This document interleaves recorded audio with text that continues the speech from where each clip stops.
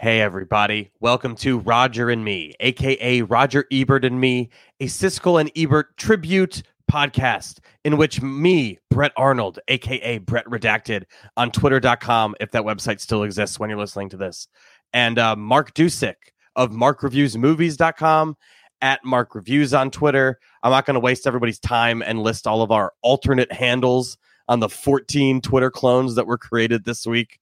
I'm really putting this episode in a time capsule and setting it in the week of July 7th, 2023, where we are talking about 8 movies, including a special early sneak preview of a big release out next week. That's right. We're talking about Mission Impossible, Dead Reckoning, Part 1.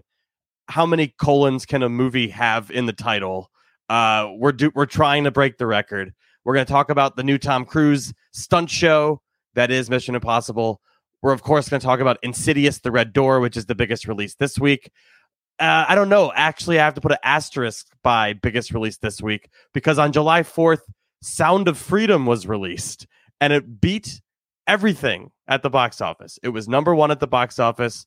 Fuck off Harrison Ford and Indiana Jones. Jim Caviezel and Tim Ballard are here to stay. These are the heroes of American cinema. We're going to talk about it. We're going to talk about Joyride.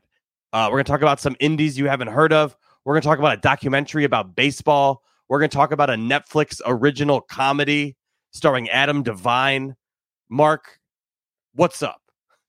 Not much. I am still holding out on Twitter. I don't know why at this point, but I'm trying to. I'm hoping. It's just out of habit. We've been there so long. It is. Yeah, that's all it is. It's out of habit. I don't feel like trying any of the other ones. I'm hearing horror stories about some of the other ones. I'm like, no, I'm okay.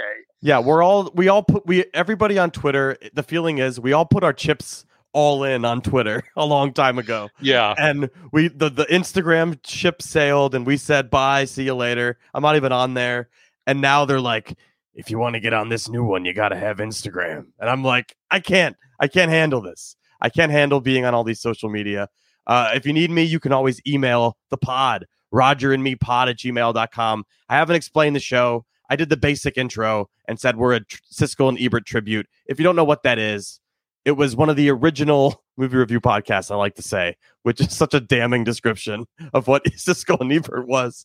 It was a weekly movie review show in which two iconic people, Roger Ebert and Gene Siskel, reviewed movies in a weekly televised format. We aim to just do that also. That show doesn't exist anymore, so we aim to keep the spirit of it alive by doing this show. We are not affiliated with the Roger Ebert brand. I should say that more often, probably.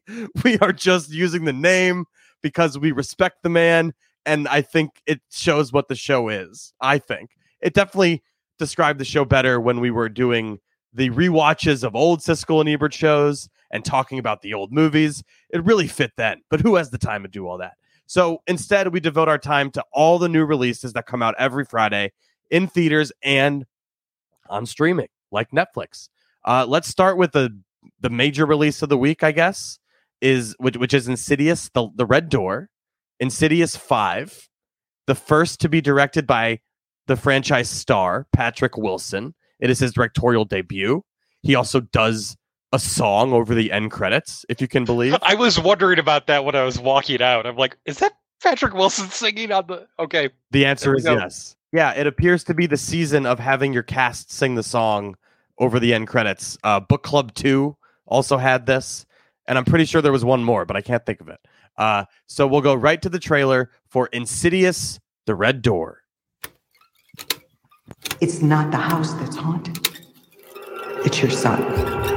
There's something in there with him. Is there something wrong with Daddy? These things are bad. He's got your baby. Don't take! He's got your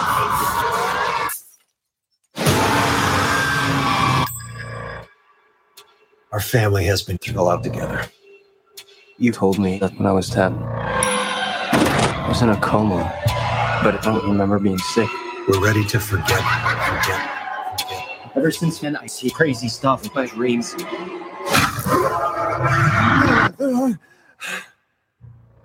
Those are not dreams. It's happening again. Something is following us. I'm going to need you to remain still Mark, you just returned from seeing this movie mere hours ago. It's fresh in your mind. I'll let you start. But I want to asterisk it with you don't like this franchise, do you? I don't care for this franchise. And I think 3 is okay. It's the best one. I agree that 3 is the best one. Yes. It still doesn't come together. Lee Winnell directorial debut for those unaware. Yes. And that's mainly why it is the best one, because I think he has the steadiest hand of all of the directors in this franchise, including, unfortunately, Patrick Wilson, who has the unfortunate task of making his directorial debut with material that ran out of ideas, arguably maybe in the first movie, but definitely in the fourth movie.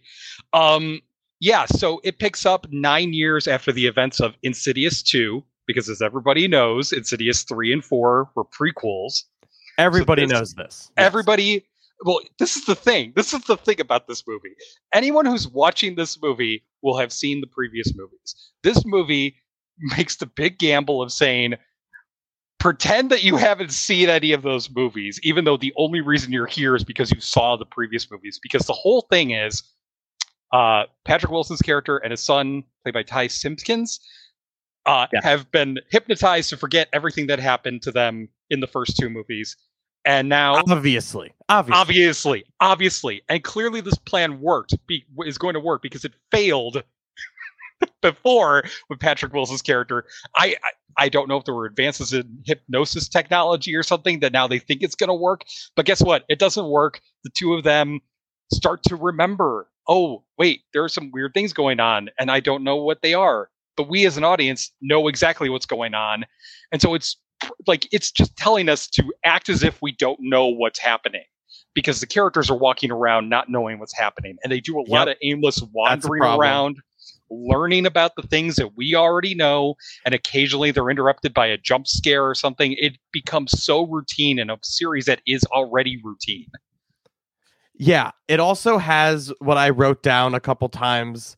It has let's call it a leisurely pace to this movie. It is very slow. Scenes seem to kind of just linger longer than they should the whole time. Right from the beginning, you're just kind of like, why is this? Can we move this along? This movie is an hour 47 or something, and it feels like it just is a few really easy cuts away from an 85 to 90 minute movie that it probably should be. I don't want to be too down on it, only because I like this franchise and I didn't hate this movie, but I was definitely let down by this movie, because one of the things I like about this franchise, or at the start, what I liked about these movies, is that I used to praise them for daring to not be about anything other than these are a spooky good time at the movies. It's a haunted house movie. Have a good time. Let me do some jump scares and really get you with some fun set pieces or a music cue or whatever it is. You're going to get all that and you're going to go home and you're going to be satisfied. I appreciated that it wasn't like every other horror flick that's like a labored metaphor about inherited trauma. And then what do we get here, Mark? Here's the thing. I would argue this one definitely doesn't labor the metaphor. The metaphors are there. They don't do anything with them, though. But you're right. There is stuff about grief and trauma in here, once again. Yeah. Because it just feels like this franchise once stood out to me at one point. Maybe you disagree, but I feel like it was different because it was goofy. It has the spectral sightings guys, like Specs and Angus or whatever his name is, I think. And it has this goofy element that feels comic, but it has Lin Shaye, this horror person. I'm going to say horror icon. I want to use horror icon too lightly. I think Lin Shaye is very awesome, and it was so cool to see her in the lead in these movies. That was a big part of it. So yeah, I just think there's maybe a miscalculation of why people like these movies, because was anyone oh great, the Lambert family is back in the Insidious movies? I've kind of felt that way, and I'm just because I'm a fan of these movies, but I don't know how many people there are out there who feel that passionately. And Patrick Wilson as a director, there's a couple inspired moments and sequences. The MRI one in the trailer, that's actually a really cool scare sequence, but that's kind of it as far as effective set PC scares go. There's actually the movie's about Dalton from the first movie, all grown up now, going to college. And I think they do, or I guess this is a compliment, and then I'm going to knock it down with a complaint. So I think it's really cool, the setup, Mark. Do you agree? For the ghost in a frat house situation. I think the setup for what that is so awesome. And the first time you see that puking ghost, I'll call it, I thought it was genuinely unnerving and so scary. And then the movie, I think it was going for a laugh at the end of that scene. I can't tell if it was. I can't tell if it was either. And that's like a good indication that you're working with a first-time director who doesn't really know what having control over the movie or the tone, because that scene was so effective. I was like, wow, they're mining the hazing death of a frat guy. Like, this is so fucked up in a uniquely insidious way, I thought. And then completely undercut by like a puke gag, where I'm like, you were just like, you're building me up to this actual scary suspense thing, and then you just undercut it completely. And yeah. Oh, sorry. I was going to say, but I think the build up to that scene, at least the setup to it works. But then there is that weird thing you were talking about, like the pacing of it. There's some weird pacing just within the scare sequences too, because that whole thing revolves around him being under a bed much longer than he needs to be. The only justification for him being under the bed is that scare has to happen in that specific way, or it doesn't work. And I didn't buy that part of it. That's another problem with this. It's that it also feels like Patrick Wilson has like a very limited bag of tricks, which in these movies are all about bags of tricks. Like, that's why the ones worked. That's why the Winnell one worked. And I actually thought the Adam Robitel one was interesting. And I don't want to harp on thinking The Last Key is good and alienate anybody else, because I think it was the weakest one until this one.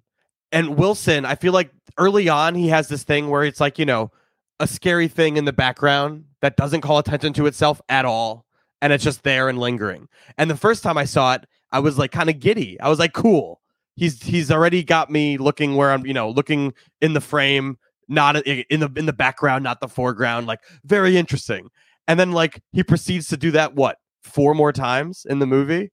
It just like there's not even, I say there's not set pieces. There's also not like a varied amount of scare sequences, just basic jump scares. It's all kind of the same thing repeated over and over, is it not? It is. And you're right. That opening, it's not an opening scene, but that scene is at the funeral. He's sitting in the car and you see this thing in the rear view window, and you're like, what is that thing? Is that actually a thing that's there? And eventually you realize, oh yes, there is something moving towards the car, and you're waiting and you're waiting and you're waiting. But yeah, the rest of the movie is that. And sometimes there's a scare when you expect it to be, and sometimes there's nothing.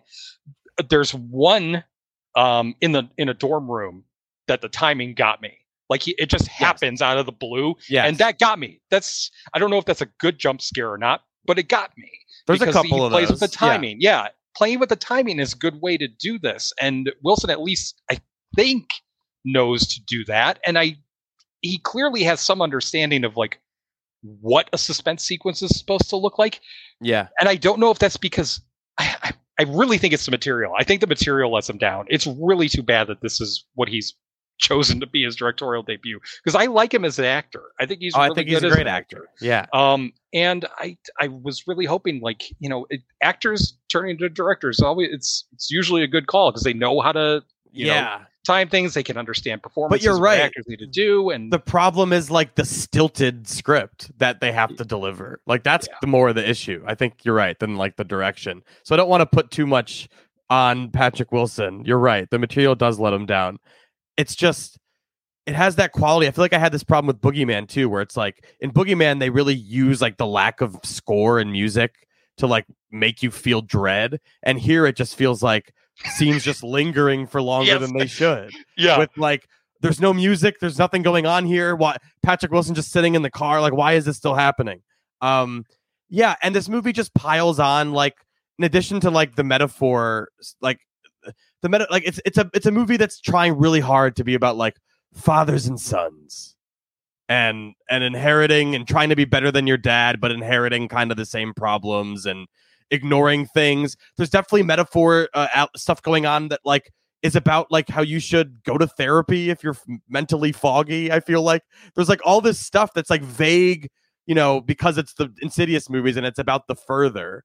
But like, I feel like it's really trying to say stuff and be like, yeah, this is about how middle-aged dads are foggy and like lost in their own minds and don't go to therapy and just kind of stand there and let life happen to them. Like, and I like it on that level. It's just the movie. I'd be lying if I said I was like thrilled by it. It is a very slow, dull movie. And I don't think you can accuse any of the other ones of being dull.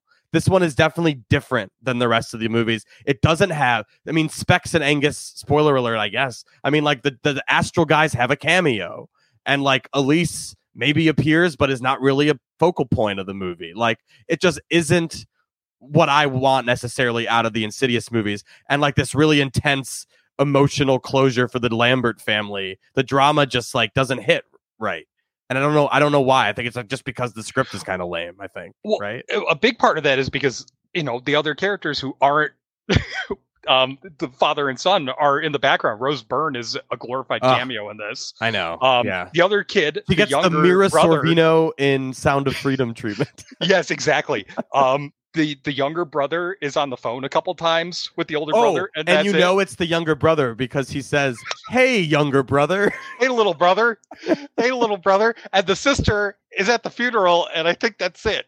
Well, that's in tradition with this franchise. Jesse and I recently covered them on the New Flesh podcast. Okay. And it's hilarious in the first movie how there's like 3 kids, and at one point, they're just like the other kids disappear. They're just like gone from the movie. Imagine all the stuff that the rest of the family has to go through. These two have subconscious memories of the most horrifying things you could imagine, and the other family members have to pretend like nothing happened. Yeah, like and they have nightmares. It's set up like that the 2 boys have nightmares about the things that happened to them when they were kids. And like how do you be a mother trying to explain that away on your own? And your husband can't do anything, can't say anything because he doesn't remember it either. That would be an interesting angle to cover. It also, as we're talking about it, I realize how similar to Hereditary it is, which is like perfect for what I'm accusing this movie of being, which is like just like every other modern horror movie that is inspired by Hereditary type elevated horror and that is trying to be about something. I just think there's one element we haven't even discussed, which is like the red door and the fact that finally they sent one of those kids in a horror movie who does creepy drawings. He gets to go to art school and see his creepy drawings through. The art school scenes are like laugh out loud pretty bad. Yes, like hilarious the teacher stuff. Yeah, the teachers, her syllabus is like specifically catered to unlock these kind of traumas. Yes. It's hilarious. It's like the most triggering thing. Like, she does the exact countdown that would get him into the further that he doesn't remember. Like, fall into the further. 10, 9. She literally says further. And further over and over again. Like, okay, we get it. Yeah, I don't know. I'm all for the movie being silly and hokey. It just doesn't deliver the scares you want it to, and it doesn't build suspense the way you want it to. It just kind of feels perfunctory in ways that these movies haven't. So I think it stands out from the franchise in that way. So as a franchise fan who likes all of them, literally all of them, this is my least favorite. It's definitely the 5th best Insidious movie. And I have to deign it with a 2 red doors out of 4. Ooh, yikes. I'm not a fan of this series. I thought the last one was going to be the laziest the series could get. This one surprised me at least. This is the laziest one. Do you remember the third one, that one very well, the last one, 2018? Because like I rewatched it recently, and that one, at least compared to this, it has like a story twist element to it where like you think there's a ghost story happening, but it ends up being more of a true crime story. Yes, I do remember that part. There's like interesting stuff going on that I want to commend that one for, because this one doesn't have anything really going for it. Yeah, I mean, we both agree on that part. This is definitely the least imaginative, least effective one of all of them. I give it 1 star. One star. And what's your highest rating on one of these? Like 2, 2.5? 2.5. I gave 3 2.5. No, I gave, if we want to go through it, I gave 1 and 2 1.5 stars, and I gave 3 2.5, and I gave 4 1. So I'm not a big. Did you also dislike the Conjurings, or do you like those? I really like Conjuring and Conjuring 2. Conjuring 3 is no good. No. I think we can all agree The Devil Made Me Do It is no good. But No, there's it's not. there's also 3 Annabelle movies, and I like one of those. The middle prequel one. Yeah. Creation. Yeah, that one. Great I like that one. It's a great one. Yep. Annabelle Comes Home feels like it should be fun, but isn't. And it feels like they're just trying to introduce 1,000 more spin-offs, which they haven't done. It feels like The Conjuring 4, if I remember correctly. Yeah. And then The Nun 2 is coming out soon. So we'll check that out. That was Insidious, The Red Door, in theaters now, directed by Patrick Wilson. I think this may be the end of the Insidious. Actually, it's not. Did you know that there's a spinoff already coming that it's called Thread, an Insidious tale? And if I gave you a million guesses, you would never guess the co-leads, because it is Kumail Nanjiani and Mandy Moore. They're the lead couple. Oh, okay. Okay, there we go. I'm on board. And Mark is sitting there like, God damn it, another fucking Insidious movie. I mean, hey, yeah, at least they're switching it up, right? Yeah, they're going to switch it up. There we go. Let's hope for it. I thought they'd wait like 6 years or so. Apparently, no. Not. I was surprised because I do horror news on the other podcast every week, and it was right like a few weeks ago they announced, hey, Insidious, there's another one, like on the heels of this one. I feel like they do that when they're either confident in something or worried about something and trying to get people excited about it again. So we have no idea how this movie is going to open. We'll find, because we also will find out if that movie has already been funded enough, like it has the budget all set aside, because if they're counting on any of this movie's revenue being part of it, I don't know. I feel like it's projected to do like 25, which I was surprised to see. So we'll see if it makes it to that landmark. But a movie that's having no problem making money is one that's been on the shelf since 2018, if you can believe it. Did you know there's like this weird 20th Century Fox history with this movie? I read up a little bit about that because of the special message at the end, which I assume we're going to talk about. Oh, sure. Yeah, we'll talk about it. I read a little bit about this. A little confounded by Mark's response to this movie, but we're going to get into it. Don't be sorry. It's great. It leads to good podcast, I hope. Here is Sound of Freedom, the trailer. How'd that make you feel? Giving a child his freedom. Felt good. You have been at this for 12 years. My country, 'tis of thee. Why are you doing it? Sweet land of liberty. Because God's children are not for sale. I see. It is the fastest growing international crime network that the world has ever seen. For Homeland Security, you know we can't go off rescuing Honduran kids in Colombia. This job tears you to pieces. And where my fathers are. And this is my one. Whoo boy. That trailer lays it on, lays it on thick is what I was going to say, so I'm glad you said it. I'll let Mark intro what the movie is, and I'll just let's start there. Oh boy, do I have to? Okay, there's a lot of baggage with this movie. But we can talk about that after. We're going to get to the baggage. We will get to the baggage because what I focused on watching it, because the movie doesn't bring up that baggage directly in any way. The movie until it's worth discussing the baggage because it's it's part and parcel. To use more metaphors and stuff with the movie, but they're smart enough to like keep all the craziness out of the actual movie. I agree with what you're saying. Like a lot of it, you have to like bring into it your knowledge of things. Correct. I'll put my microphone down now. Yeah. Sorry. I'm just going to say until that special message, we will definitely get to, reminds you very directly of a lot of the baggage that this movie carries with it. Yikes. Forgetting that. This is based on a true story, as much as these things can be based on true stories, about Tim Ballard, who was an agent for Homeland Security who worked in internet crimes against children, a lot of it being exploitation and sexual abuse. And he realizes after this one case that the effort of just arresting perpetrators who do those crimes isn't actually leading to the results of rescuing children. A lot of these kids are from other countries and they are lost in all of the work, and they're not even in the United States a lot of the times. And the ones that are in the United States, I mean, he has no say over what happens to them after that. And so he becomes, over. He's done with it because he's not making an effort. He's not doing the work. Isn't paying off in a way he finds satisfying or worthwhile, and so he goes off on a rogue mission essentially to Colombia to try to rescue the older sister of this young boy that he rescues from somebody who has trafficked this child into the United States, and that's the story. And I found it effective as a thriller, primarily because it does deal with some weighty issues of unintentionally a lot of times about how these tactics are and if they actually do work. It has some good performances. I'm going to just out front say I think Jim Caviezel is very, very good here. I know that, and this is where we're getting with the baggage, but he is very good here. There's a lot going on with this character, and he plays it very well. It also has Bill Camp, who's a great character actor, and he has another really good lived-in performance as this guy who is in Colombia and orchestrating these different sting operations to try to rescue children. There's a lot of moral conundrums at play when those scenes are. It's not just about like shooting and doing all that stuff. It's like there are kids in peril, and how do you weigh the measure of possibly letting a child be hurt versus capturing all these people who are orchestrating that trafficking.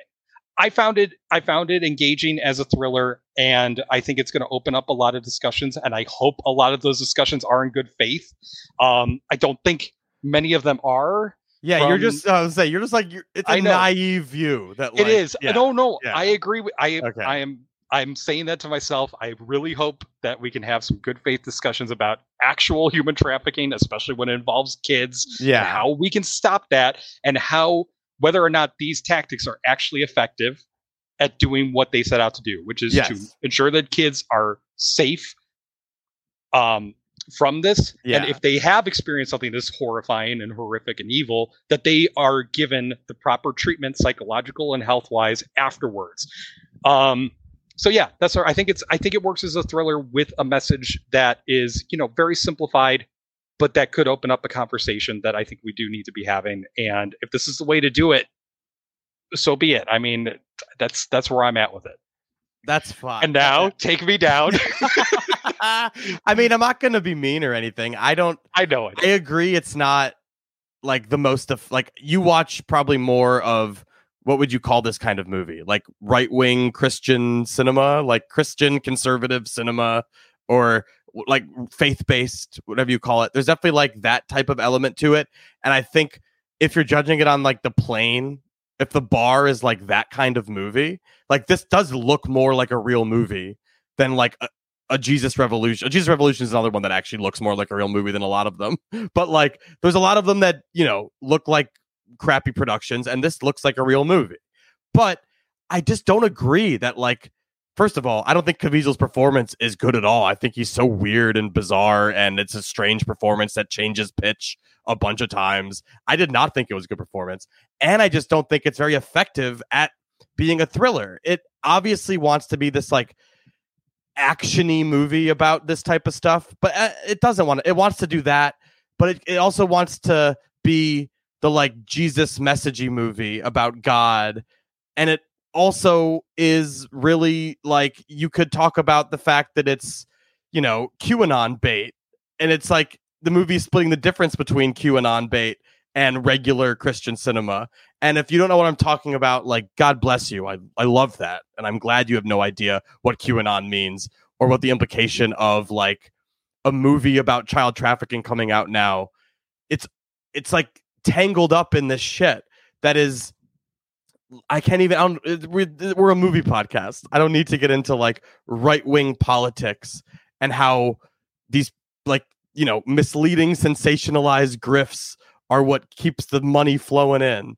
But like all the talk about child trafficking that went viral, no matter how well-meaning, it leads to a lot of like moms on Facebook reading misinformation and believing that their kids are in danger, and it's just like misleading, sensationalized garbage. And like this movie, all it's doing is aiding that message and making it making more people scared that probably don't need to be, because the stats that they bring up, which this movie is just kind of an exposition machine for stats, not all of them hold up to scrutiny. And you can read a lot about this character, Tim Ballard, who is a real life guy who definitely, I'm not saying he's a bad dude even. Like, I think he does care about this stuff, and he does have the credentials. He's done the work.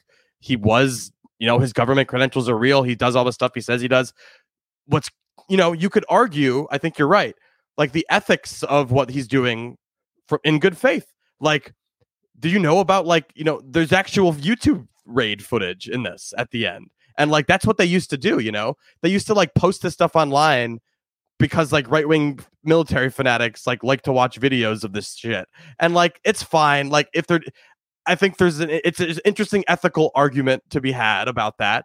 And like, if it's actual criminals being held accountable, who cares if they're filming it? That's great. But there's a lot of groups that say what they're doing is actually harmful to the trafficking stuff at large, because they're not actually targeting the system that allows for this stuff to happen. They're just kind of pretending to be pedophiles and perpetuating it until the end point, and then saving like a small amount of people. So it's just like, you could argue about the technique and all that stuff, and that's a whole other political argument. But like, the issue with this movie, I think, is you could sum up with the message from Jim Caviezel at the end and the QR code that's like, you just saw this very important film that literally could be the 21st century, or whatever he says, the Uncle Tom's Cabin of 2023, to talk about human slavery. And that's another thing about the right-wing talking point, is they use it to like make it seem like there's worse slavery now than there was when we enslaved black people. There's a lot of race implications. There's just a lot of like right-wing sanding off the edges of fact to get a message that a lot of people will inherently get behind. Because if someone's against the child trafficking movie, they're going to go, what are you, a child trafficker? And like, that's what they do. And I'm mortified to talk about this on a podcast because I know. I mean, I agree with you, because we went through this with Nefarious. Yeah. Another but that was all very overtly, turned out to be actual Christo-fascist propaganda. and I regret reviewing that, to be honest, because the guy who wrote the book that it's based on literally said, yeah, it's supposed to be like Christo-fascist propaganda. Like, why did you fool me into thinking this is a horror movie? This is nothing like that. I just bringing this up. That yes, you're right. Does happen. So it's just that, to me, it's like disingenuous, right? It's like you're using child sex trafficking as a sensationalized thing. And they do. They talk about like kids are getting raped 10, 20, 30 times a day. And it's just like these horrific stats that are not verifiable or made up, that sounds terrifying and scares people into throwing money at the shit. But like, the QR code at the end of this movie tells you to buy tickets for other people to see this movie, to spread the message. I think if they cared about the message, maybe the QR code would lead you to donate to actual trafficking organizations or something. Yeah. But like, it's just I can't differentiate or disassociate this movie from the like political machine behind it, and like the company that made it, that like makes these kind of movies. It's just like a targeted thing. Like, yeah, they want your Christian grandma to see this and feel scared. And like, it kind of bums me out that it is effective. Like, that's like, if it is better than the other ones, that's like concerning for me, because it's like propaganda. Okay. But like, I get you. It's also like the sex trafficking is only, Mexican cartels and people in the U.S. are only brought up because they buy these children, which if you follow, you have to log off to get to the QAnon stuff because the movie doesn't get into it. But if you follow this thread, including from the star of this movie, who believes all this crazy QAnon insanity, like if you follow that thread, it leads you to they're eating Democrat Hillary Clinton's eating killing children for their adrenochrome. Like, you are going like to the full ranks of crazy. And this is just like a stepping stone to that. And that's why I think a lot of people are against it, if they are, or just why it's a problem. It's also, it's the specific, this is a movie about reuniting like non-American children, like brown children, stolen children, with their families. And the people who made this movie and the whole Christian right-wing movement supported gleefully separating immigrant families at the U.S. border, and not realizing that like U.S. border crises, not letting refugees in, is what leads these kids to be fucking sex trafficked. Yeah, there are a lot of this is, well, again, when I said good faith conversations, this is what I'm talking about. We can't just leave it at, oh, the kids are in trouble, let's save the kids. Like, there are a lot of other socioeconomic issues at play here. Yes. There are border policy issues at play here. Yes. If we're going to seriously talk about this stuff and what causes it and how to stop it, we need to have those conversations. But hey, too. if we're having the conversation, I hear you. That's like I a agree. win. Yeah, and that's where I'm at. That's where I'm at with it. I think it fine. works, and I think I'm going to take from what you said that you said it was effective. Yeah, as a movie, and that's where I'm at with it. And I'm just hoping that whole thing with Jim Caviezel's special message and kind of suggesting that there's this grand conspiracy that kept this movie out of theaters since 2018, instead of just the fact that like there was a merger with the company Disney that owned it. Disney bought your company and didn't want to release this. I think that's reasonable. There was a global pandemic that happened and kind of stopped the movie industry for a couple years. There were a lot of things at play, but this whole like grand conspiracy angle really was like, oh boy, that sets off some alarm bells. So we both can definitely agree that special message at the end, terrible way to end this movie. Yeah, that I think is trying to do something beyond all of that and just tell a really compelling story and as a thriller and to get you thinking about stuff. Yeah, really bad move to end it that way. Yeah, for sure. And I wish I could. I mean, I said effective because, again, my bar is like Christian movies that are usually just like unwatchable. This is a watchable movie, but like it also has like bad pacing and bad editing, and like it's too long. And it was a very long 2 hours and 10 minutes. I wish I saw the better movie in there, because I would at least understand that a lot of people like this, and I'm still just like, yeah, it feels like a Law and Order thing. Like, it just feels like it could have been a 60-minute thing, and they made it a 2 hour, 10-minute thing.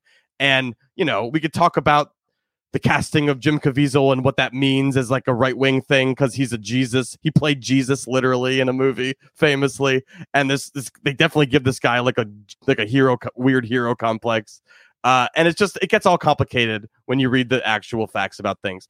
So that's what I'll say. It is not the most dubious based on a true story this year, thanks to Flamin' Hot, the movie. Yeah. But it's definitely a dubious true story. We'll leave it there. I think I'm 1.5 out of 4 on Sound of Freedom. But 2 out of 5, if that makes it feel any better. No, not really. I'm a like B-C 3 stars. I'm like low end 3 stars in this. So it's a I love it. Keeping things interesting. Keeping things interesting. All right, let's jump right to the next movie, which we both agree on, unfortunately, is Joyride, a movie that I wish I could be here to tell you is a fun, very funny movie. But honestly, I was ready for a very funny movie, and I was pretty disappointed with it. Let's watch the trailer. You guys must be new to town, right? New to town, but not new to the country. We just moved from California. We just wondered if you wouldn't mind if your daughter played with our daughter.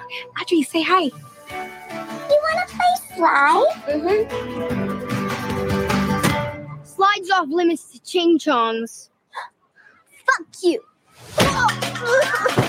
Do you want to be best friends? Look at me, look at me, look at me now. Guess who's going back to the motherland? It's a big deal, going to your birth country. We used to talk about it all the time when we were little, remember? Grand adventure to find your birth mother. So proud of you. Y'all calling me crazy. Be my translator in Beijing. Audrey, I got you. 你这个句吧，这个大句小句随便你。 That's a good showcase of the humor in the movie. And not to be some sort of scold. I would have loved this to be funny. I love a raunchy comedy. But so much of this is just like jokes that fell so fucking flat in the room. And it just doesn't have enough, like, I don't know, say this movie has 150 jokes in it. I think like 15 of them made me laugh. It just has a really bad ratio in terms of jokes that hit versus jokes that don't. Maybe Mark can be more eloquent about why this movie doesn't work. What's wrong with Joyride? Maybe I can. I don't know. It feels as if a lot of the jokes are telegraphed a little too much. Yes. For one thing, there's it's less their jokes and more the idea that idea that a joke could be there. Like in that trailer, like is it funny that she says "eat a dick" to somebody to you? Because if so, you'll think this movie's hilarious, because it really just relies on, you know, a vagina having a funny tattoo on it. Oh, that one being funny. Like it just like if that's what you think raunchy is, I just think you misunderstand the assignment. If you're like vagina on screen, crazy, like it just doesn't. It's so lazy. It is, yeah. Which is weird because I said it telegraphs a lot of these jokes, and that's one of the big problems. Like the tattoo it's a thing that they literally bring up once, and then they constantly bring it up like within like the first 5 minutes of it being mentioned. The character outright says, "I can't stop talking about it. I'm going to keep talking about it. I'm going to keep talking about it." And they're like, "Okay, we get it.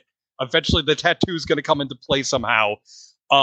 And I don't know. I don't know if it would have been funnier if it came out of the blue. I don't think so. Because some jokes just don't work. Yeah. Because the character who has the tattoo is set up to be like she's playing as if she's a devout Christian woman. Yeah. As an actor in China, and it would be funny if that were potentially a surprise that comes out of nowhere. Like this does, like maybe. I don't know. Maybe she does pretend the whole time, like, no, seriously, I am like this. And then out of the blue, something like that comes up. But when you keep hinting at it and then show it, it doesn't work. We're not even talking about the setup here, which is like, okay. Well, what setup do you need when the jokes are all projectile vomit, drug up the butt humor? It is just so, ugh. It's 4 friends going to China. Well, 3 of them going to China. One of them's already in China, the actor who's in China and making a living there, for a business meeting that is the weirdest business meeting. I think I have no clue why it's happening. It's like, oh, you're a partner at this law firm. You need to go to China because you speak a little bit of Chinese, right? And she lies about it. They send her to China anyway to make a deal with somebody so she can make law partner at a firm. None of that makes any sense. Then you have, which I mean shouldn't matter, but it kind of does because you're like, why is any of this movie happening? You have a friend coming along to translate. You have a friend in China who's going to translate. And then you have the cousin of the first friend who can also translate. All these characters feel redundant on a plot level to the point that like, oh, we get it. You just need to get this group of 4 very different people together to bicker and clash and to have those scenes of just yelling at each other and all that crazy stuff happening in between and them all reacting in an over-the-top manner. It feels so calculated. Yeah. It's too calculated for its own good. You could just sense it forcing all of these jokes and forcing all these setups. And I really hate that because I like this cast. Me too. I think the cast is really good. Stephanie Sue is so good, and I feel like she's so let down by this material. She is, yeah. She's very funny. Ashley Park is very, very charming. Yeah. Sherry Cola is playing like the obvious, like odd couple friend to the straight-laced character. Sabrina Wu, I think that Deadeye, that character is laughed at a bit too much. I think the movie makes a joke of that character a bit too much. Yeah. But Wu brings a lot of personality and specificity to that character. I'm like, they try for sure. They try. Yeah. Yeah. That's a really good performance in there. And it is really too bad. The material just lets all of them down. It's so funny. The movie's like Euro Trip for the first half, and then it's like Return to Seoul. Yes. Yeah. It is. Isn't that weird? I don't want to say it's literally, but it is literally Return to Seoul in the second half. It does become weird. Return to Seoul, which is a much better movie. And then I was just left wishing, I'm like, okay, when this movie turned to the dramatic, it got better. Like that is not good for a comedy. When it becomes very emotional and serious. I was like, this is actually more interesting than the raunchy comedy that came before it. It just very broad, predictable bits. The characterizations are not consistent. They're just there for laughs. It just, none of it was memorable to me. Like I saw it weeks ago and I barely remembered it. I just remember it dying in the room and all of us being disappointed because it's one of those things where, what is it, South by Southwest hype? One of those things where movies get hyped up at festivals and just don't deliver. And this is a classic example. It just didn't work for me. And I know it works for some people and I don't want to begrudge anybody, but it's just you're right. All the jokes feel like not only obvious, but telegraphed. And maybe that's why it didn't work. Or nonsensical, like that whole Wild Night in the Hotel sequence. I don't know what that was. The threesome, is that the threesome scene? The threesome, the dance off, and the nice polite sex sounds flirting in another hotel room. It's like, what is this? The threesome scene was like a huge moment of just like, this movie just doesn't have like basic believability. Like that scene is completely just unbelievable in the way it unfolds. Like you wouldn't pick up a phone in that moment. Like it's just like the whole thing unfolds. It's just like you're trying so hard for a laugh that it's like it's doing the opposite, right? It's making you notice how far-fetched and not believable it is. The title doesn't make any sense either. Nope. I'll say that. It's just unfunny non sequiturs. Like the girl making penis and vagina art, that's supposed to be funny. You're thinking about a dick right now, it's supposed to be funny. It's humor for prepubescent boys, I think. Like something about it. The random music video that pops up out of nowhere. Oh God. Yeah, man. I was gonna rate it 2, but the more I talk about it, I want to rate it 1.5. But I feel like I'll just rate it 2 and be done. Yeah, with I'm it. rating it 2 as well, and that's mostly because the cast is so good at it makes me trying to do something with this. I just feel bad for everybody. I'm like, this should be good, and it just isn't. It just is not good. I didn't like this next one either. What a transition. Let's talk about The Lesson. Here's the trailer. Average writers attempt originality, but the great writers steal. But your personal life seeps into your work. If you're asking whether my son's death has inspired my writing, the answer is no. I will not be writing about his death. I will be writing in spite of it. Good morning. You must be Bertie. So you're my tutor? Your father. He's the most revered writer in the country. My husband, the subject of your thesis. You're not here for him. So don't talk about his work. Don't talk about feelings. Follow those rules and you should be fine. Mark, what is The Lesson? The Lesson is the story of a tutor who goes to this wealthy estate owned by the most famous author in the UK. The author's son is trying to get into Oxford. And this tutor knows exactly how to get into Oxford because he got into Oxford. He knows all the angles. He knows all the ways that you have to talk, all the essays you have to write and the way you have to write it, all that stuff. And turns out the tutor also is like the biggest fan in the world of this author. And so he has an ulterior motive for being at the estate and taking this job. What it turns out to be, at least for the first 2 acts or so, is this I found it, interesting and intriguing depiction of this very overbearing, abusive patriarch of this household, and all of the characters trying to navigate being in the same house as this guy, including the tutor, who is, basically lives out the never meet your heroes rule, and is also trying to get close to the guy so he can read his book. I was on board with this movie for the first 2 acts. I was like, I'm curious where this is going to go, and to say the third act is a letdown is an understatement. It's awful. It's a terrible third act to a movie that I otherwise was, invested in. I think Richard E. Grant's good here until the third act when his character suddenly turns into this entirely different person just so the plot can work. Daryl McCormick, who was really good in Here's to You, Leo Grand, he's good in this too. He's playing the angles of trying to be like the best tutor, but also hiding his ulterior motive. And there's this other thing going on with the wife, who's played by Julie Delpy, who's fun here too. There's good stuff going on. I don't know what to say. That third act is such a terrible miscalculation, though. Yeah, and I feel like the whole thing's entirely reliant on trying to be twisty, but like it's just twisty in that like writerly way, where it's just kind of like leading you along to lead you astray.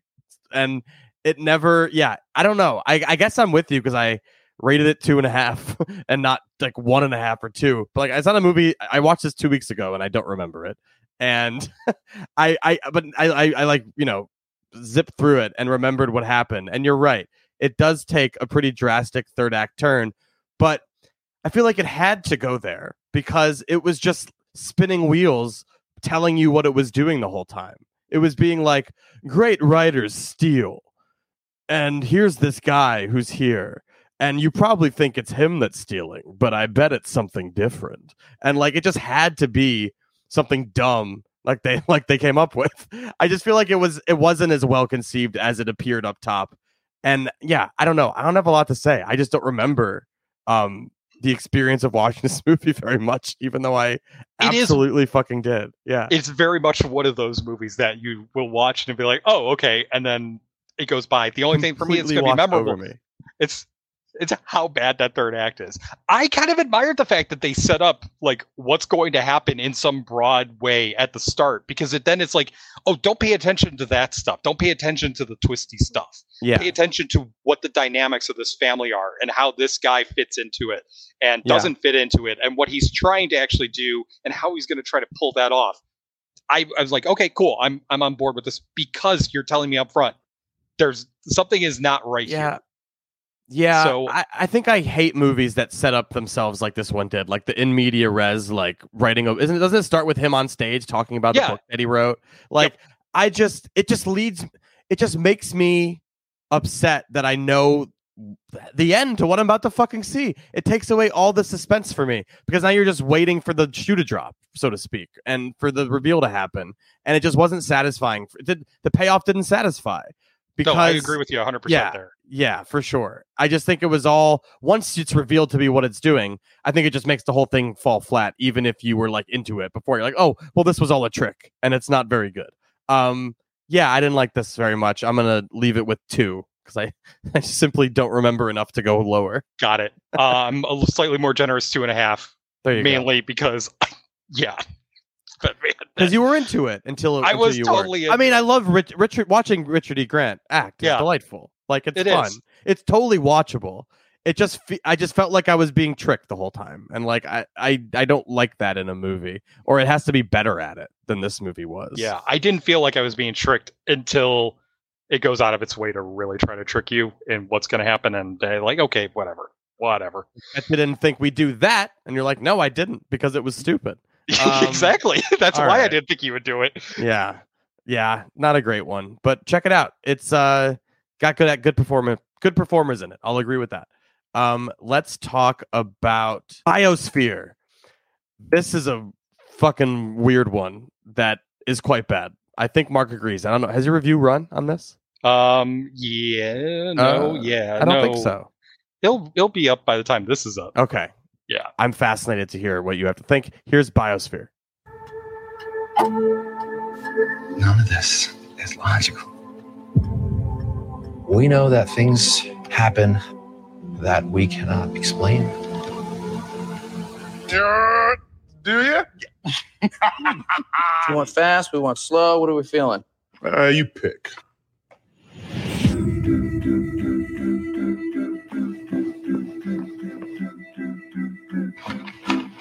Ray, look how sick he is. Oh God, it's real. We're gonna die. I can't breathe. Dude. I gotta spit it out. The pond seal is solid. And we're sealed in here. Do you see that? This is crazy. It looks like the whole world is ending again. Unless... What? I'm gonna find a way to keep us alive. What is this movie, and how does it differ from Biodome? It is. That's a good question. I don't know if I've ever seen Biodome, so that's going to be a hard one. Predates MarkReviewsMovies.com. It definitely does, and I don't remember like 96 or something, yeah. Yeah. Pauly Shore wasn't exactly high on my list of things to see, even though I did see a lot of his stuff, like earlier stuff. Anyway, point is, it is the story of 2 guys played by Sterling K. Brown and Mark Duplass, and they are in a biodome, a hermetically sealed container, basically, just like a living station. And they're apparently the last 2 people on Earth, as far as they can tell. There was some sort of horrific event or events that led to the end of the world. It turns out that Duplass's character, and this is all I'm going to say about Duplass's character beyond just broad characterizations, he was president of the United States. Mark, it's so stupid. I know. It's so fucking stupid. I know. I get it. He was the president of the United States, and Sterling K. Brown's character was an advisor to him who secretly budgeted and constructed and organized and figured out this whole biodome project, this biosphere project, just for him and his best friend / the president to live in. After the world ends. Okay. you got to accept a lot of things. You got to accept a lot of things for this movie to get to where it's going. Well, I think the movie does you no favors. I don't know if it's the casting of Mark Duplass or the fact that he's just doing Mark Duplass and not doing some sort of like presidential performance. It's just Mark Duplass doing any sort of Mark Duplass mumblecore character. And it is just not for a second believable that he was once the president of the United States. If I instead called him Mark W. Duplass, would that change your mind on the depiction of the character? It would have done yes. That was kind of the vibe I was getting from his character. Is like accidentally fell into becoming president despite having no qualifications. That's what they're going for. Yeah, I think that's it. Okay. Okay. There's a big thing that happens in this movie that I don't want to reveal. I don't think we can reveal it because it changes everything that this movie is about. It changes the entire dynamic of this relationship. It turns the entire thing into more than just best friends in a biodome trying to survive the apocalypse and figure out what's going on, into this entirely other thing about identity and evolution and all of this other stuff. And I'm going to say I admired the fact that it took those big thematic swings and be very, very, very disappointed that it had clearly had no clue what to do with them. This movie has no idea what to do with any of its million things it talks about. It just feels like it's a classic mumblecore movie to me, where it's just a couple dudes talking. But this one has like an indie lo-fi sci-fi feel to it. But it's just a mumblecore movie with the sci-fi dressing on it. And I want to talk about it so bad because it's also, I don't want to say it's stupid, but the movie goes about, I don't think the movie does the premise justice. Do you? I do not. No, okay. I think it turns, because Brown's character, oh my God, should we just say it and like big spoiler tag right here? Big spoiler tag right here for Biosphere. Tag. It will give away the most interesting element of the movie. Yeah. Okay. Spoiler tag. So the last male fish in their fish tank dies, and then the last female fish dies, and then one of the males undergoes immediate evolutionary change to become female. Mark Duplass's character undergoes the exact same thing. It is an immediate, he starts to change from male to female, anatomically, biologically, all of that. Yeah. And that's it. And then it becomes about like, oh, well, how are we going to deal with these changes? There's an obvious endpoint here that the movie is going to get to. And I found it completely unbelievable that Brown's character did not immediately think that was going to be the endpoint. Like, this is something that's got to come up. This is a conversation that needs to be had. And instead, that whole scene of the inevitability of that change turns into a gag, and it doesn't work. Yes. Because there's a lot going on here up until then, and I found it at least like you're putting some consideration into what would it be like if these two best friends one of them underwent such a drastic change, and you have to adjust and adapt that relationship to that situation. I was curious about where it was going to go, and then I was really let down by the fact that it clearly no clue what to do with it. Didn't it remind you? I'm sure this might be a movie reviewed on MarkReviewsMovies.com. Hump Day, 2009. It was the Lynn Shelton movie, actually, but I think it was written by Duplass, and he's in it. And it's a movie about, I think, a guy who decides, him and his buddy Wall Stone decide that they should fuck each other on camera or something. Okay, I did review it, but I do remember seeing it. Yeah. Yeah. I didn't review it. So, it's just very similar to me, where it's like, these are two movies that are like lo-fi mumblecore movies about masculinity and like what it means to be a man and like male friendships. And I think I think the premise here, as I said, is such a unique, interesting one that I feel you're right. They bungle the execution, right? It just doesn't take it seriously enough or something. Like, I think it's interesting, and I wish they were more earnest about the premise rather than making a joke out of it, I guess. But I don't know. I want this to be a good movie because I think it's a cool idea, but it definitely just feels like underbaked, good performances, but there's just like they didn't think the full thing through. one of those movies. It's underwhelming, even if the premise has such fucking promise to it. It really feels like it was like a few drafts away from being good, but this one isn't good. Yeah, especially all that stuff about the bowling ball and faith and just counting all that. It comes on. That's clearly just a cop out metaphor. Yeah. It's annoying. It also, it feels like it climaxes early and then like just kind of fizzles. Also, yeah, I didn't like it at all. I'm 1.5 on Biosphere. Okay, slightly stronger 2, but I mean, compared to you, it's a low end 2. Good, I'll take C- it. C-ish. I'm gonna just throw out random different grading. Yeah, systems I love it. clarify. C-. There we go. Throw out like do the Nerdist system. We can say like two burritos out of 5 or whatever. We'll do anything. Let's jump to a documentary called The League, and it's not the Mark Duplass starring FX show. It is a documentary about the Negro baseball leagues. Is that what it was called? Yeah, I believe the Negro that is correct. Leagues. Yeah, the Negro leagues, but they called it The League back then. Here you go. Negro Leagues baseball was so popular that black churches would move their service time up an hour so fans could go to the game. If you know anything about the black church, you'll mess with service time. There were African American professional ball players in the 19th century. But if segregation starts to tighten its hold, well, what do you do? We can do this on our own. A few entrepreneurs see that a black club can be a successful business. Racism. As American a pastime as baseball. Mark, what is this movie and why did we both like it? It is a documentary. I'm going to say the leagues, historically the Negro Leagues, but I'm going to just say the leagues just to avoid any kind of complications here. The leagues.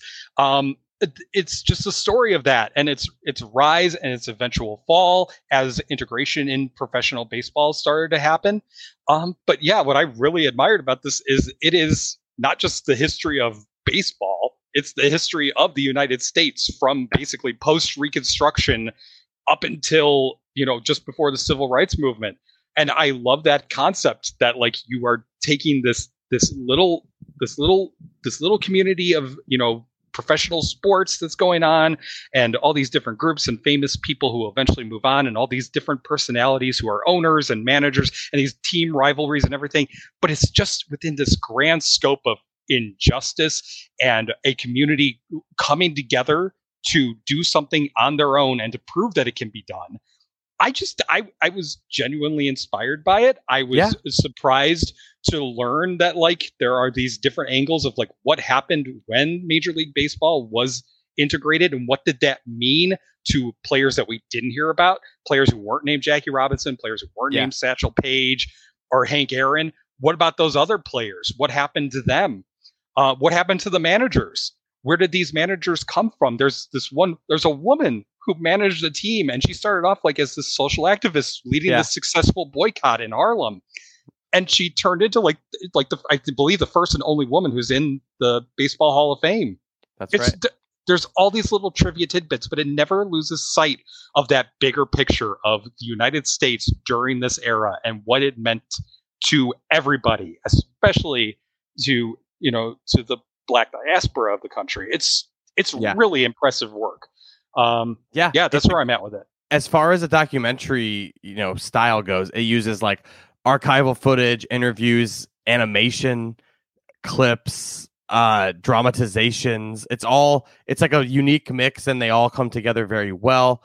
I thought this was also very inspiring, but also just informative. Like it's one of those things where like, I feel like being on Twitter, you learn about like Black culture and how Black culture precedes regular culture almost always. Like if a trend on Twitter happens, it definitely starts on Black Twitter, and then we all take it and make the meme our own. But like so many iconic things start in the Black community and then go on from there. And I was amazed to see that exact logic applies to the MLB. And like the Negro Leagues being ahead of their time for like the way the game was played, the pacing, and like the web gem style top 10 plays, and like the stealing bases and bunting and shit. Just like the game was played, so I would imagine I don't know, prim and proper at one point in time. Well, they talk about it. It's like you swing for the fences. That was Babe Ruth style, and that's what the game became. And in Major League Baseball, and it does do that comparison of it's just so amazing to see that Black culture has always just like preceded regular culture. It leads into it. They are the pioneers of many movements. And the movie does a great job of exploring all of this. Also, like those Negro Leagues, the 3 or 4 games a day, and they had they couldn't stay at the hotels in the town they were playing because of racism. They couldn't eat at the restaurants. Just like the shit these people endured to like play the fucking game. It's stunning.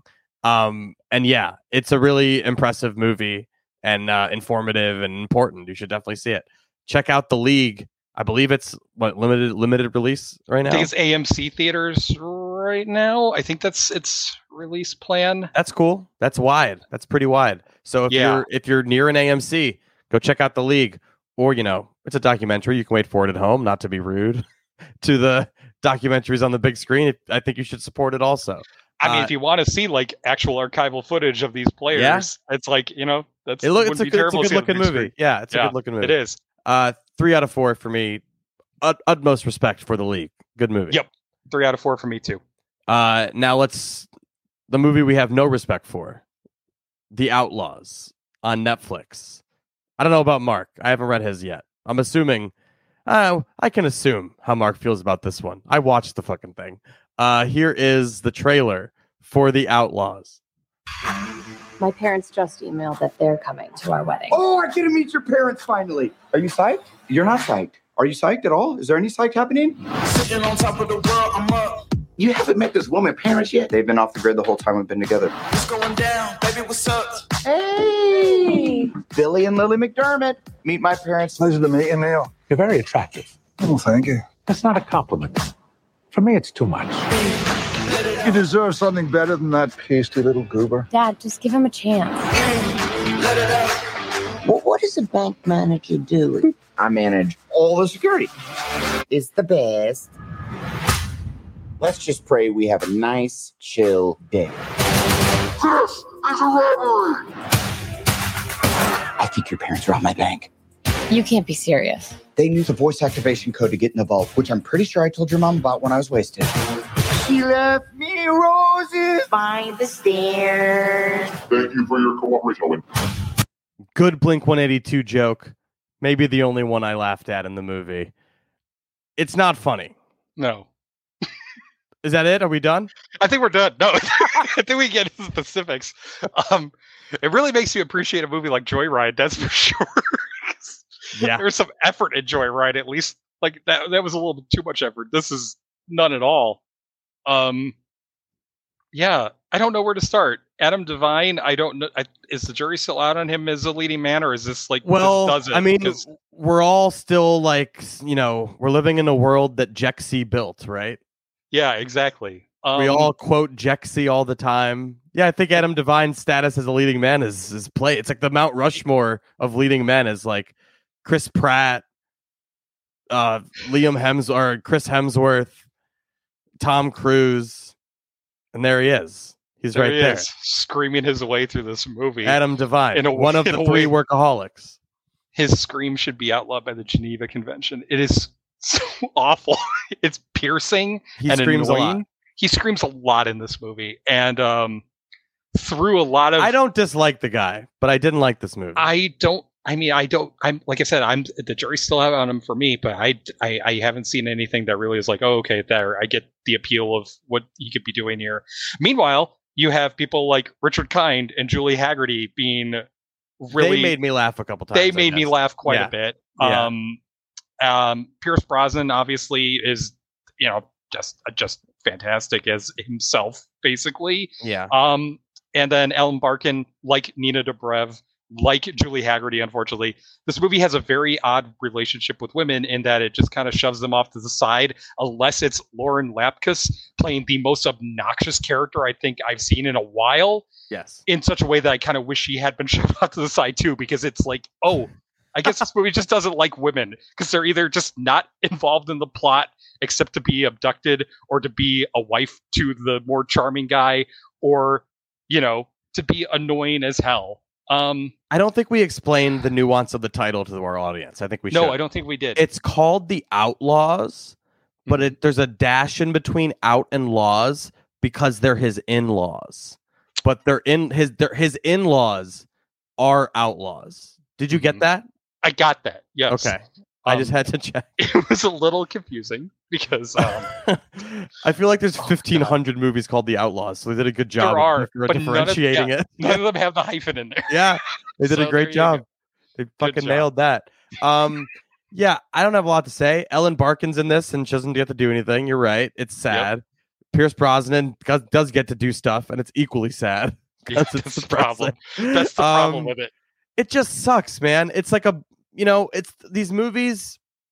Would you even call this an action comedy? Or like it's trying to be, right? Oh, it only becomes an action comedy during that, like 2 sequences, and one of them is like very gory out of the blue that just completely ruins any kind of comedy I think that could come out of it. And then there's the chase to the cemetery, which just was like, what are you?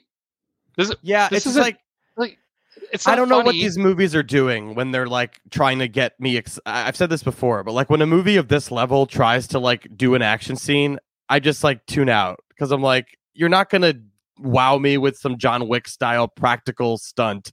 This is just like superfluous. So like either do a gag or fucking move on, right? Like I just don't care about. I just hate it. I think I don't like action comedies. I think at one point in time when there was like I don't know when like. Who was in those? Like Martin Lawrence, like a National Security. Yeah. They're like there used to be like they used to be good, I guess. I don't know. Maybe I'm just romanticizing movies from my youth. But National Security wasn't a great pull. No, it wasn't. That was a weird one to go to. Like you could have gone with the Rush Hour movies. You could have gone with Shanghai Nights. I just named 2 Jackie Chan franchises, so there you go. Oh my god, that's so funny that I went like, where the fuck did why that one? If you had to go with Martin Lawrence too, because it said the first Bad Boys, that would have been a good There's pick. so many better Martin Lawrence ones even. No. Oh my god. All right, I've lost the plot. But Outlaws, one of those, rare Netflixes I make the time for, and I wish I hadn't. It was bad. It was what I expect of a Netflix movie. Is this what you expect of a Netflix movie? I don't know what I expect. Right now I don't know what I expect of a Netflix movie, and that's good. I mean, that's good for their branding because it's like, oh, okay, you could do something, very worthwhile that you picked up at a festival, and you could produce this stuff. It's funny. Netflix never did like a. Well, when we buy a movie from a festival, we call it like Netflix Selects. And then when we do an original, it's just a Netflix original. There's no differentiation. It's just all Netflix originals, even if it's not. And you're right. It makes it hard to tell what their thing is. But for me, I generally avoid them because they're low rent. And the only one I've enjoyed recently, and I obviously haven't seen that many because I just reject them, but Extraction 2 felt like better than most fare, but it was still just fine. But Extraction 2 you could see like having an excuse to be in every multiplex in the country at some point. This one too, this would be in every multiplex in the country for a week, and then it would you want to check the box office stats on Jexy? That's pretty brutal. I imagine I had to see that opening night if I remember correctly, because over under 10 million worldwide. What do you think? Under. You're right, it's under. Yeah. I mean, that was an easy one. You should have said 5 or something. That would have been stretching. Under 5 domestic or over? Oh, under. Domestic. It was under 10 worldwide, but that's not going to have worldwide. I'm going to say over 5 domestic. Mark, you nailed it. It got 6.5 domestic. You're the box office whiz. We got to do a box office show. Of Adam Devine. Specifically Adam Devine. What else has he been in? I don't think anything. The one with Zac Efron. With the Mike and Dave. Yeah, he's Mike and Dave? I think he wasn't he? He's one of them. Yeah, I think you're right. I never saw that either, but I heard Aubrey Plaza was fun in that movie. That's the rumor. That is the rumor. I saw it and I remember that. Good. And it had Anna Kendrick in it. That's right. That's So right. she People was like that her movie. charming self. Yeah. Yeah, I gotta check that one out belatedly. That was not a good movie though. We've lost the plot. We have The lost the plot. Outlaws. I don't know. 1 star. Who cares? Yeah, 1 star sounds right. All right. This was the best review we've ever given. All right. Now, as promised, we teased you with the info. We're going to talk about Mission Impossible Dead Reckoning Part 1 right now. Here's the trailer. Our lives are the sum of our choices.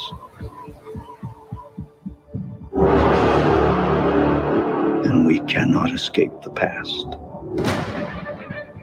Ethan, this mission of yours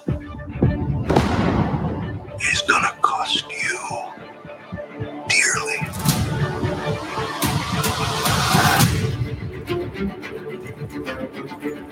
The world is changing. Truth is vanishing. War is coming. It's been a long time, Captain. Mission Impossible Dead Reckoning Part 1. Definitely one of, if not the most anticipated movie of the summer for me. And I know for Mark, it really delivered. So I'll let Mark take the lead with Mission Impossible Dead Reckoning Part 1, a 2 hour and 43-minute extravaganza. That feels like it goes by in like an hour 45 minutes, and I was ready to sit through an intermission to finish up with Part 2 immediately. Wow. High praise. I really enjoyed this one. I think this is one of the best of the series. Wow. I really do. I think it's up there. The first thing I said in my review or my little log on Letterboxd was it's not going to be anybody's favorite. So it's interesting that you think that. It's one of my favorites. Yeah, it's one of my favorites for sure. Interesting. So it has Tom Cruise returning as Ethan Hunt, and this time he has to stop this nefarious AI program. The Entity, which is just a fantastic idea for a villain, and I think the execution of the villain is great too. That's one of the things I really appreciate about this movie. A lot of these villains in the Mission Impossible franchise have been disposable. They're warlords, they're double agents, they're whatever, they're arms dealers played by Philip Seymour Hoffman. Who's actually probably the second best villain in the series, maybe. Yep. But maybe I would say the best. Who's your favorite? The AI? No, still probably PSH. Oh yeah, PSH is number one. But this is up there. This is and this is a unique one too. I mean, like I bought into the whole conceit of this AI, especially just because we're talking about it all the time now. We're talking about AI all the time. Yes. And also there's the element of like this movie to me is most interesting as a metatextual reading of this movie is Tom Cruise versus streaming and the algorithm. And I love You're right. It isn't because it is an algorithm. It's just predicting the future through, algorithmic programming and all that stuff. However it works. 100%. You don't need to understand it. Just no. It's everywhere and nowhere all at once, which is such a great idea for a villain. And it knows what you're going to do before you do it. And I also love the villain in this movie because it's AI that has determined, because it's AI and knows everything, that Ethan Hunt is its biggest problem. Yeah. It's like the AI knows, well, there's one guy in the world who fucks shit up and his name's Ethan Hunt. And he's going to get me. So I should be one step ahead of him and try to kill him. And that's what the movie is. And that's awesome. It is. Yeah, it is. So Ethan Hunt is trying to track down the second half of a key that will unlock the entity's programming somewhere. We know where, but he doesn't.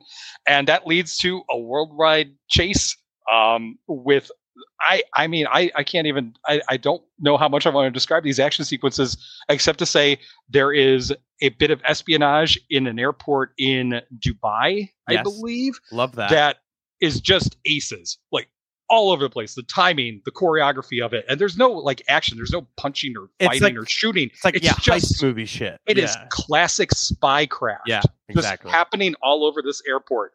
I believe they even resurrect the close-up magic that I enjoyed so much about the original Mission Impossible, which I have to say, just up top, is far and away my favorite. I know I'm an outlier in this franchise because everyone thinks it's like Ghost Protocol, Rogue Nation, Fallout. They cite those as like the best because of course the iconic stunts and stuff. But I mean, nothing's better than the De Palma original for me. I It's just agree one of the with you best movies of all time. Yeah, I agree with you that De Palma's original is the best of them, and I do really like that this one brings back that spycraft, spy game stuff happening because I think it lost track of it. The series lost track of the spy stuff, and it comes back with a vengeance here, and I really appreciate that. There's the airport sequence. There's a chase in Venice that feels like Christopher McQuarrie, who's once again directing this, he shoots it like a film noir with all the Dutch angles and the shadows and overwhelming everything. Every sequence in here just works on its own and as a whole to give you this just experience of a spy movie and an action movie. There's a car chase sequence in Rome that I'm pretty confident he orchestrated to kill off the entire concept of a car chase, because how could you possibly top this thing? Yeah. It's great. That chase scene is really great. He's handcuffed to Haley Atwell the whole time. Yeah, handcuffed to Haley Atwell. There are multiple vehicles chasing after them. They're chasing after a couple of vehicles. They change vehicles at different points. There's a flip that does this really subtle comic bit that's like straight out of like a silent comedy. You'd like, wait, how did that happen? Oh, it doesn't matter how it happened because now the stakes are completely different. The driver is completely different. The car is completely different. You just got to figure out like, how are we going to get out of this situation? Yeah. Just I mean, I can't imagine a car chase being ever better than this, unless there's a car chase in the next one that McQuarrie is saving something up his sleeve to surprise us with. Yeah, I'm all on board with this movie. Completely enraptured with all the action. Love everything that it's doing with the characters. All the characters come back. Simon Pegg's back. Ving Rhames is back. Rebecca Ferguson is back. You have some new characters too that all fit in. Haley Atwell is really good here as this thief who just gets caught up in everything. Yeah. Yeah. I'm lavishing it with praise because I just completely blown over by everything. Yeah. It delivers everything you want out of a blockbuster like this. I don't want to be the negative voice because I had a great time. I thought it was a blast. I hesitate to say I loved it. I think I really liked it. I just think it's definitely needlessly long and feels it. I felt it was tedious in a way that it didn't need to be, where it's like, okay, this does feel like a movie that was maybe one, and then they chopped it up into two and added some stuff because they needed to. And I did feel like it's very talky. They say the word "the entity" probably 150 times. It just gets a little talky about like MacGuffin stuff, which I think it just kind of loses the plot a little when it does that. But I mean, it's hard to complain when this movie just keeps in between that. It's delivering the best action spectacle you've seen. And like these movies, if there's any enemy of these movies, it's the past movies in these franchises, because they have to outdo themselves. And I don't quite know if anything in this movie outdoes, at least from like a cinematic, what I enjoyed watching standpoint, like the Dubai sequence in Brad Bird's Ghost Protocol. I rewatched all of these, and that one still stands out to this day as like just the high watermark for what these movies can be and what a Tom Cruise stunt can add to a movie and shit like that. And I think Tom Cruise drives a motorcycle off of a cliff for real in this movie. Like, of course, I praise him and I appreciate his death-defying stunts. By the way, did you also, I feel like if you're doing the metatextual zoom out and you're like, this movie's about Tom Cruise versus the algorithm and staking up, saving the future of movies, he literally drives a motorcycle off like the Paramount cliff. Like the Paramount Mountain. Oh yeah, that does look very much like that, doesn't it? It looks exactly like that. And I feel like I couldn't help but feel like he did this on purpose. He really does think he's the hero of movies. And he is positioning himself to say, fuck streaming, fuck the algorithm. You need to go to the movies to see me drive a fucking motorcycle off the Paramount logo. You got to do it. Like, that's the only way to see it. So I appreciate it, and I'm not going to harp too much on what my little complaints. But this isn't even the movie's fault, maybe, or maybe it is. I feel like these movies were once the only show in town as far as blockbuster action spectacles go, with like real stunts. And while I'm not saying we're living in the shadow of like Fast and Furious movies having stunts and also tons of CGI though, and John Wick, which doesn't have a lot of CGI and there's tons of actual practical stunts, but this movie felt a little influenced by those movies to me. And I think John Wick 4 unexpectedly may beat this movie for me this year in terms of like action movies with stunts and practical action, whatever you want to call it. It's a different flavor, right? Like John Wick is more, the practicality is there's a million choreographed fights happening, right? But like they also do the Arc of the Covenant, the Arc to whatever the thing that's also Triumph. in this movie, the Arc to Triumph. But yeah. Like they do stunts, and I was stunned at those. And I don't want to say Wick 4 eats this movie's lunch or anything. I think they can both exist. It's just there's like, I would be lying if I said there wasn't like a been there, done that quality for me to some of this. Maybe just because Fast X so recently was in Rome. And I'm not saying Fast X did Rome better. I think Mission Impossible, of course it did. Yeah, Mission Impossible did Rome a million times better. I will acknowledge that. I'm just saying bad timing or whatever the fuck you want to call it. And John Wick 4 stunning in a lot of the same real locations here, or at least one of the same real locations here. It's just like, I think it's great all three exist, but there's some sort of magic lost for me. It's hard to just stand out in a crowd. And I don't know if it's hard to stand out in a crowd or more that it's hard to top yourself when the back catalog of these movies are all just so good. But I'll let you talk in 1 second. Yeah, no worries. I'll take this series' diminishing returns, which is still arguably 3.5-star movie, over any other franchise's best entry. Like, I think these movies are awesome and I love them so much.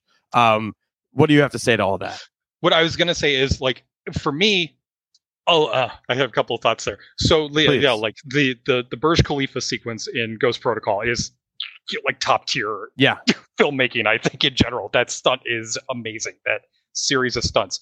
I don't think there's anything, I mean, very little is ever going to top that sequence in general. But there's more bang for your buck in this film than there is in Ghost Protocol. Because there are multiple, nothing hits that level, but there are so many things that come close to that level or on a different type we haven't of action even sequence. Mentioned the train. Yeah, we didn't mention the train. And this is my next part, is that the whole thing of, like, you know, all of the influences. This movie wears its influences directly on its sleeve. Yes. It is harking back to all of the previous films. The sequence on the train is basically the same as in the first Mission Impossible. Yeah. And I love that scene in that. And I love the scene in this. And it's doing a lot of other stuff. But not only that, I talked about the film noir elements of that one chase. But I mean, just to have the entire climax take place on the Orient Express goes back to From Russia with Love, which has an entire sequence on that, which is all spycraft, just like this one is. Yes. It's very much influenced not only by itself, but by everything that has come before it in the spy genre and the action genre. And McQuarrie knows exactly what he's doing, and he knows how to handle that. Yeah. And that's, for me, that's why this is up there with the best of the series, because I didn't feel that stuff with the exposition. I was always waiting for it, and I still like these characters a lot too.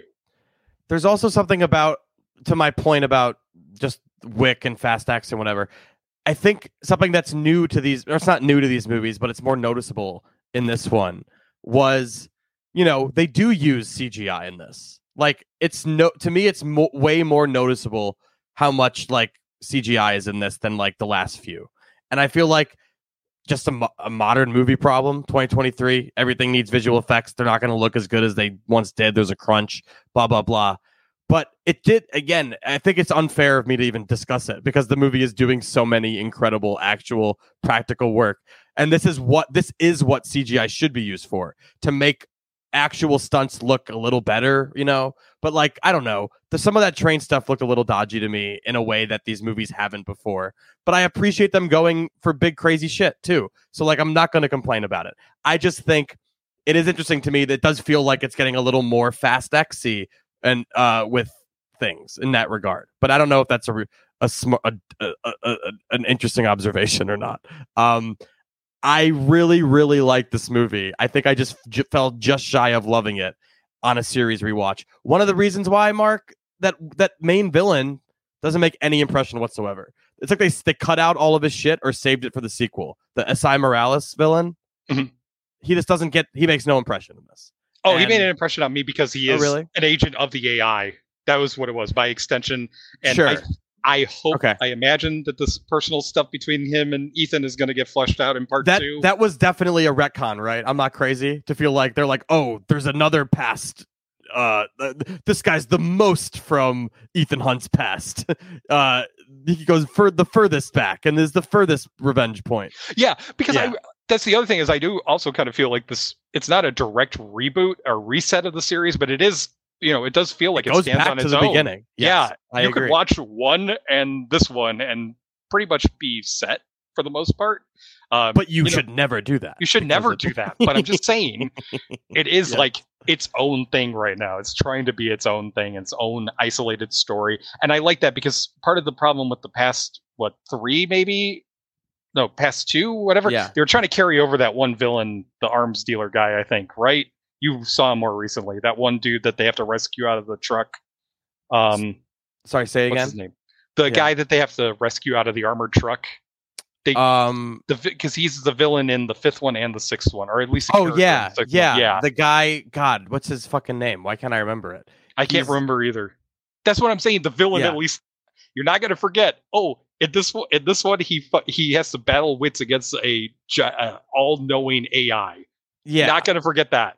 Yeah, no, I agree. I think it's awesome. I think that part's awesome. I mean, it's hard to talk negative about a movie that will end up being a highlight of the summer either way. Like, definitely go see it in like a Dolby screen or an IMAX. It has like the loudest fucking track you've ever heard. It looks great.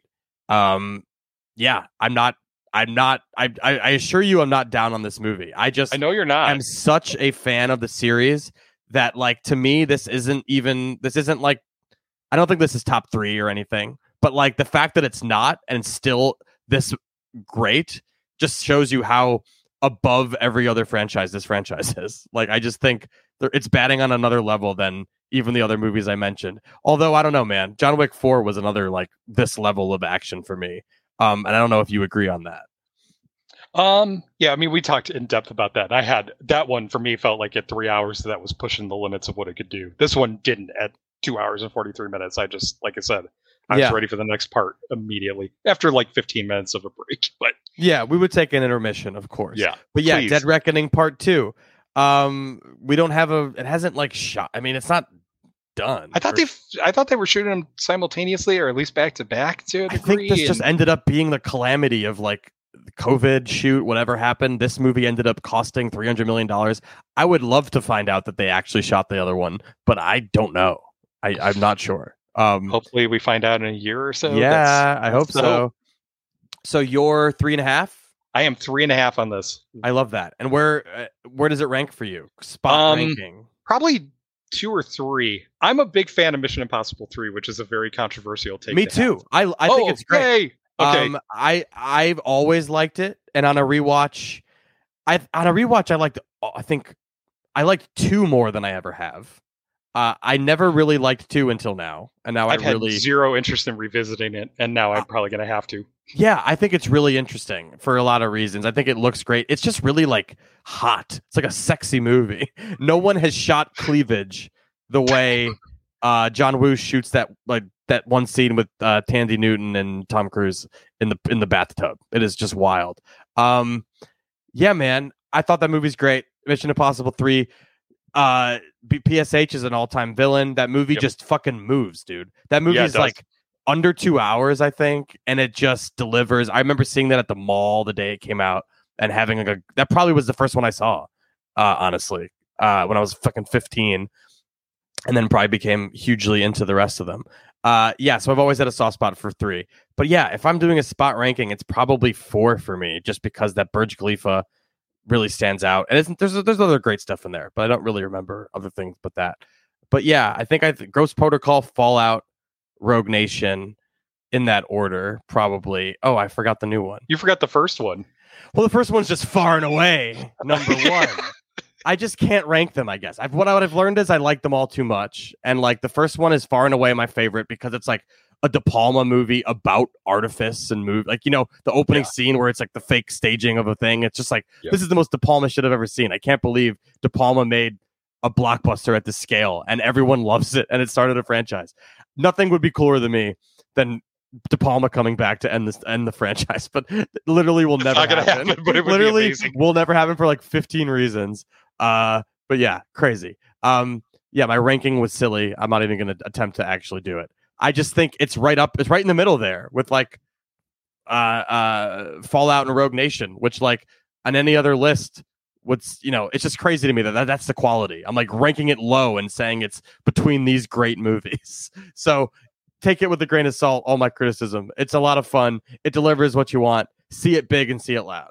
3 stars.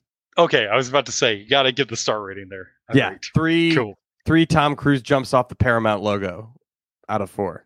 I can't believe he fights the algorithm. For us, for cinema. Thank you, Tom. That was it.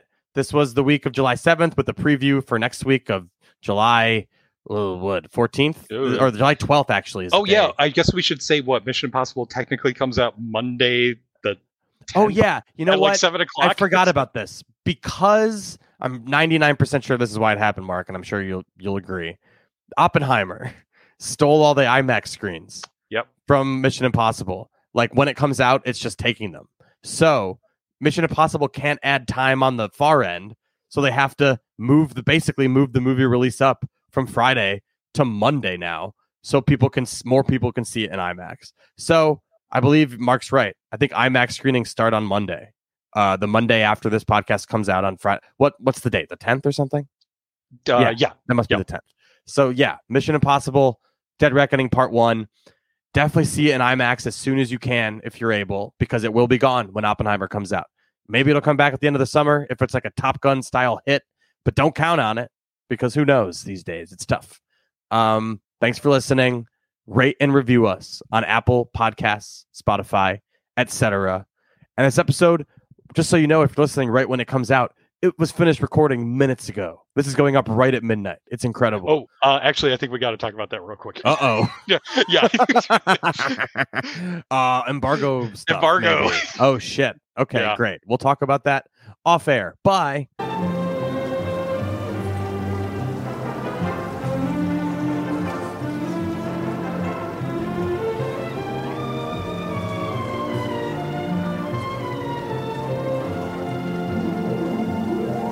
The show starts in 1...